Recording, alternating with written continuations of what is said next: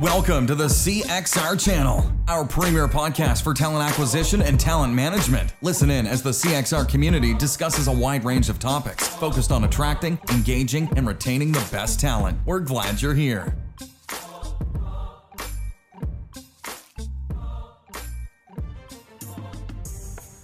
All right, Brad, good morning. Good morning. How you doing, buddy? It's good to see you. We're back on track 2022. We got our first podcast of the year. I'm Chris Hoy, president of Career Crossroads, and your host for what we are hoping is a smoothly live streamed. Yeah, we'll see. So, Brad, why don't you do a quick introduction of yourself? For those who don't know you, I like to call it the escalator pitch. You get about a minute to just kind of give a little bit of background about who you are, what you do, where you work, and maybe even a little bit on this amazing beard that you have grown.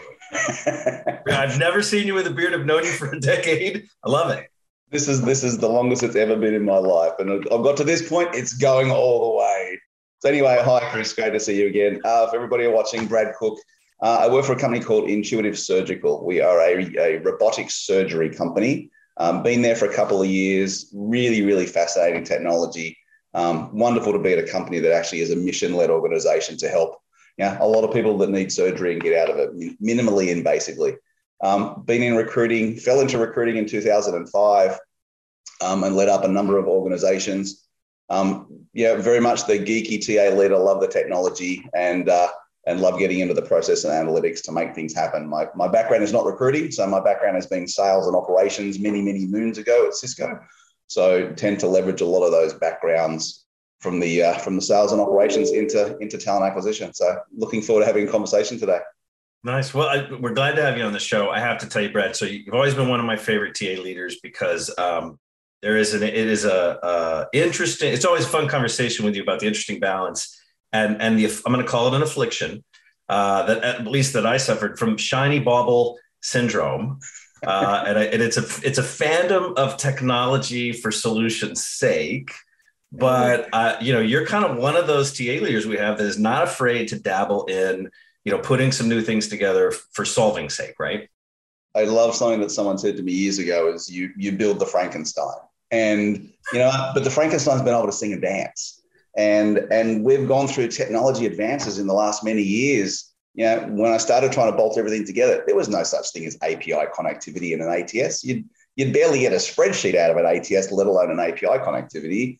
So you throw that in there now. Now you start to throw, real machine learning. I don't bother with the AI crap, but real machine learning. You start to bolt those things together. You can build a Frankenstein that can actually cook your breakfast. So, I think we are in a pretty interesting space right now. I would say my affliction to shiny objects is certainly it's dulled over the years because, what a salesperson says, what the implementation engineers can actually deliver are two very different things. And there's a few black eyes out there in the vendor land saying they can do things that they can't. So. Yeah, we learn along the ways, but I mean, you've done some it'd be Mel Brooks versions of the Frankenstein. So you have put some things together that are pretty impressive, but you're right. It does get a little easier. And I think as we mature in our career, maybe we calm down just a little bit on that front. Absolutely. Calming down is a good thing, especially during COVID. We need things that are actually going to work, not spend more time fixing the damn thing. So it raises an interesting point because this is, I think, and this is probably lessons learned, right?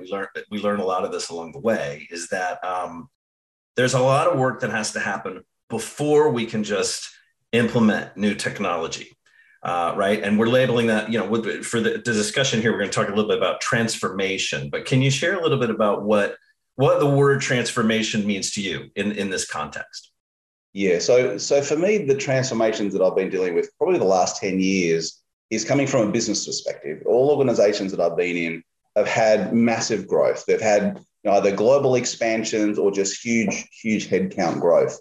And you can really tackle it two ways. You tackle it by throwing lots and lots of bodies at it, or you right-size the amount of bodies and you work smarter versus harder.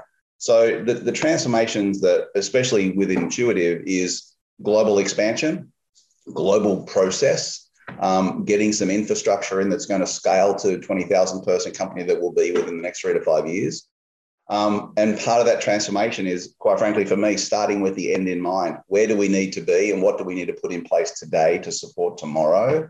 in a global world with, quite frankly, a lot of different folks around the world that need to do things differently, different labor laws, and bring all those things together and still be able to deliver a solution that's not just for the recruiters, but for the candidates, the managers, and everybody in between that experience level. Yeah, and I got to say, you didn't pick a calm year because you're in the middle of an implementation now, right? For a new system. Ronald Gray. You're in the middle of a graying implementation now, right? For a global applicant tracking system. I'll leave it up to you whether you want to name it or not, but there had to be some serious concern because this is not a normal recruiting year. This has not been, the last 2 years have not been normal. So to take something on like that, I mean, can you talk a little bit about that? Yes. So the time at which we decided we were going to put in the new ATS in, we were supposed to have a quiet year, which would have been the ideal time to do it. We've hired, I'm going to jump out kudos for the team, but we've hired 4x of what we had originally planned. So we've been playing catch up all year from a recruiting perspective. But at the end of the day, I've always had to put COVID aside. Yes, it's a crazy year for us. It's been 4 times more than what we anticipated to hire. But put that aside, the end goal didn't change. We are going to grow as a company, whether it's that size in 3 years or that size in 5 years, the trajectory is massive. So we need to put the implementation for that. And it was quite easy. Coming into Intuitive 2 years ago, we had very little metrics. Everything was run out of a spreadsheet out of Taleo. And it was a 12-year-old version of Taleo. And it was very difficult to say, show me how many recs we had open. What's the time to fill? Like there was literally very little data out there. So the decision was easy. We need to put a platform in, and we have selected Smart Recruiters as the core platform. We have a lot of technology that had been in place prior to me getting there. So a lot of contracts that are already in place. So, gone forward and started to build. I won't say we've built the Frankenstein, because I will say, and what I love about Smart Recruiters is their marketplace infrastructure. They already have a lot of technology that bolts into the marketplace. So, we'll have Smart Recruiters as our core ATS platform. We have Phenom as our CRM and career site platform. We have HireScore that sits on top of that for candidate management and true AI rediscovery and discovery within the platform. We have all of our data dumping out of the systems, even today with Taleo, into a data warehouse, and that data warehouse now feeds our Tableau dashboards. So at any point in time, I can just click a couple of buttons and see exactly what's going on anywhere in the world of all of our day-to-day transactions. So it was not a quick journey to get to where we are. We go live in 2 weeks and counting. So we're starting final training as of this week. So super excited to get it moving forward. When you say the beard's going all the way, is it just going to go live, or what is all the way? It's going to be going for at least another month. At least another month. Yeah. I've got to get it to fall over. Like it's still sticking out everywhere. Yeah. I think we're all just slowly morphing into Jerry. I think that's what's going on. So let me ask you. So you've got this is big news for the recruiting team. Everyone has to be excited about it. This has got to be a considerable sort of upgrade to everything that's already implemented, what you expect to get out of it. All of your KPIs, I imagine, are going to be impacted by some of the proficiencies you get. So big win for everybody. But can you share a little bit about the transformative side of that before, like as you prep for this and as you kind of get your ducks in a row? Are you nudging some ducks? Are you kicking some ducks? Do some of the ducks get chucked? From a business process perspective, the Taleo system was not a system that allowed continuity around the world. So it wasn't that just each country was doing something different. Even at the beginning within the US, each functional area was doing something different inside Taleo because the workflows could not be structured in such a way that they were mandatory. You knew everybody passed through certain gates. So part of the early transformation, and we leveraged Elena Orla for this, and I've done this a few times with her, is come in and we did lots and lots of focus groups with business partners, managers, recruiters all over the world. I think there's probably 150 people we spoke to and said, what do you need out of a system? And we did that right up front. And that was the starting point to say, what do you think you need? We were educating them along the way of what was possible. Prior to that, we did a whole lot of demos of all the different systems. So everybody could get an excitement of wow, I didn't know that was possible. We've never had that in Taleo, but now we have that in different platforms. So that early part of the transformation was to get people excited about what they didn't know about. And then it was, well, what do you want from the system? So basically out of that came the RFP that went out to all the vendors, and there was a big long laundry list of, if anybody can build this, hats off to you, because there was some crazy ass stuff in there. But guess what? We're thinking about what are we going to need in 2 or 3 years' time, not what we need now.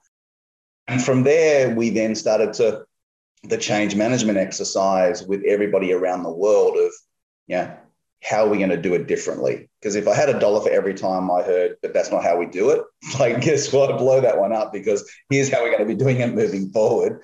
The old Taleo stuff is gone. And quite frankly, that was the biggest time suck for us, is getting everyone on board to start looking at things differently and how to build a consistent process. At the end of the day, if you have an 80-20 process where 80% is consistent, you can get all the metrics you need out of it easily. And then you can just modify the last 20% for the local countries and stuff like that. The business process stuff can never be underestimated, how long that takes to do. That's been the biggest time chew for us, in just getting everybody on the same page, especially when they've been used to doing things very, very differently. That's the element of the transformation that takes the longest, but it's also the most exciting, because as you're going through it, you can start to see where you can really drive efficiencies. As I said before, the team has killed it from a hiring volume perspective this year. They're killing themselves in the process for doing it, which is not good, and we're very much focused on that.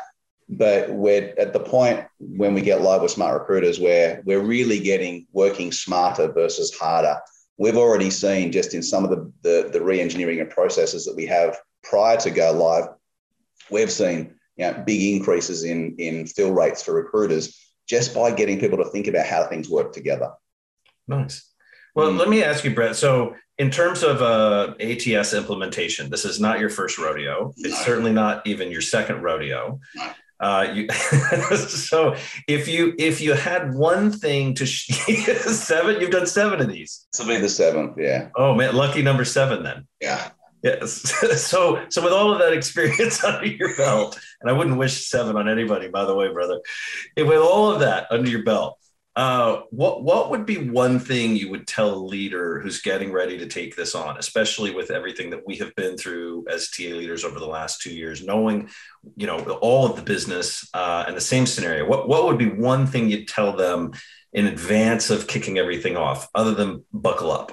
It's a very easy answer, and the answer is simple. Have a dedicated TA specialist on your technology.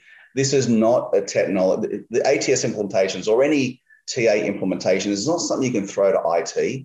You've got to have people that have recruiting understanding. So, people don't know, I've had a Debbie for years, and Debbie had been with me for many, many years and implemented the ATSs, and Debbie owned the technology end to end. So she knew I'd come up with the crazy ideas, and then she would have to go and implement with the vendors. And you need that. Without that, you actually don't have a strong enough business partner. And I don't believe you'd ever have a strong enough business partner in IT, because they may know the technology, but now they don't own or don't know the business process. Anytime I've implemented, and I have done it once or twice without that, it's not as successful and it takes a lot longer. But as soon as you have that one individual that can be the go-to for business process and technology and making the two meld together, it does become much easier. I'd probably all be grey if I didn't have that in the past. Well, Brad, I want to thank you again for being on the show. We appreciate the tips and kind of sharing what you're going through. And I'm anxious to hear how that implementation, you got another month until maybe you can come up for air, I imagine. Yes, 24th of January go live. We'll have a stabilization period and then back into getting more out of it. I think we're going to have another appearance just before you cut the beard off and see how it went. I'm going to do it in pieces. That would be a show all by itself. Thanks for listening to the CXR channel. Please subscribe to CXR on your favorite podcast resource and leave us a review while you're at it. Learn more about CXR at our website, cxr.works, facebook.com and twitter.com/careercrossroads, and on Instagram @careerxroads. We'll catch you next time.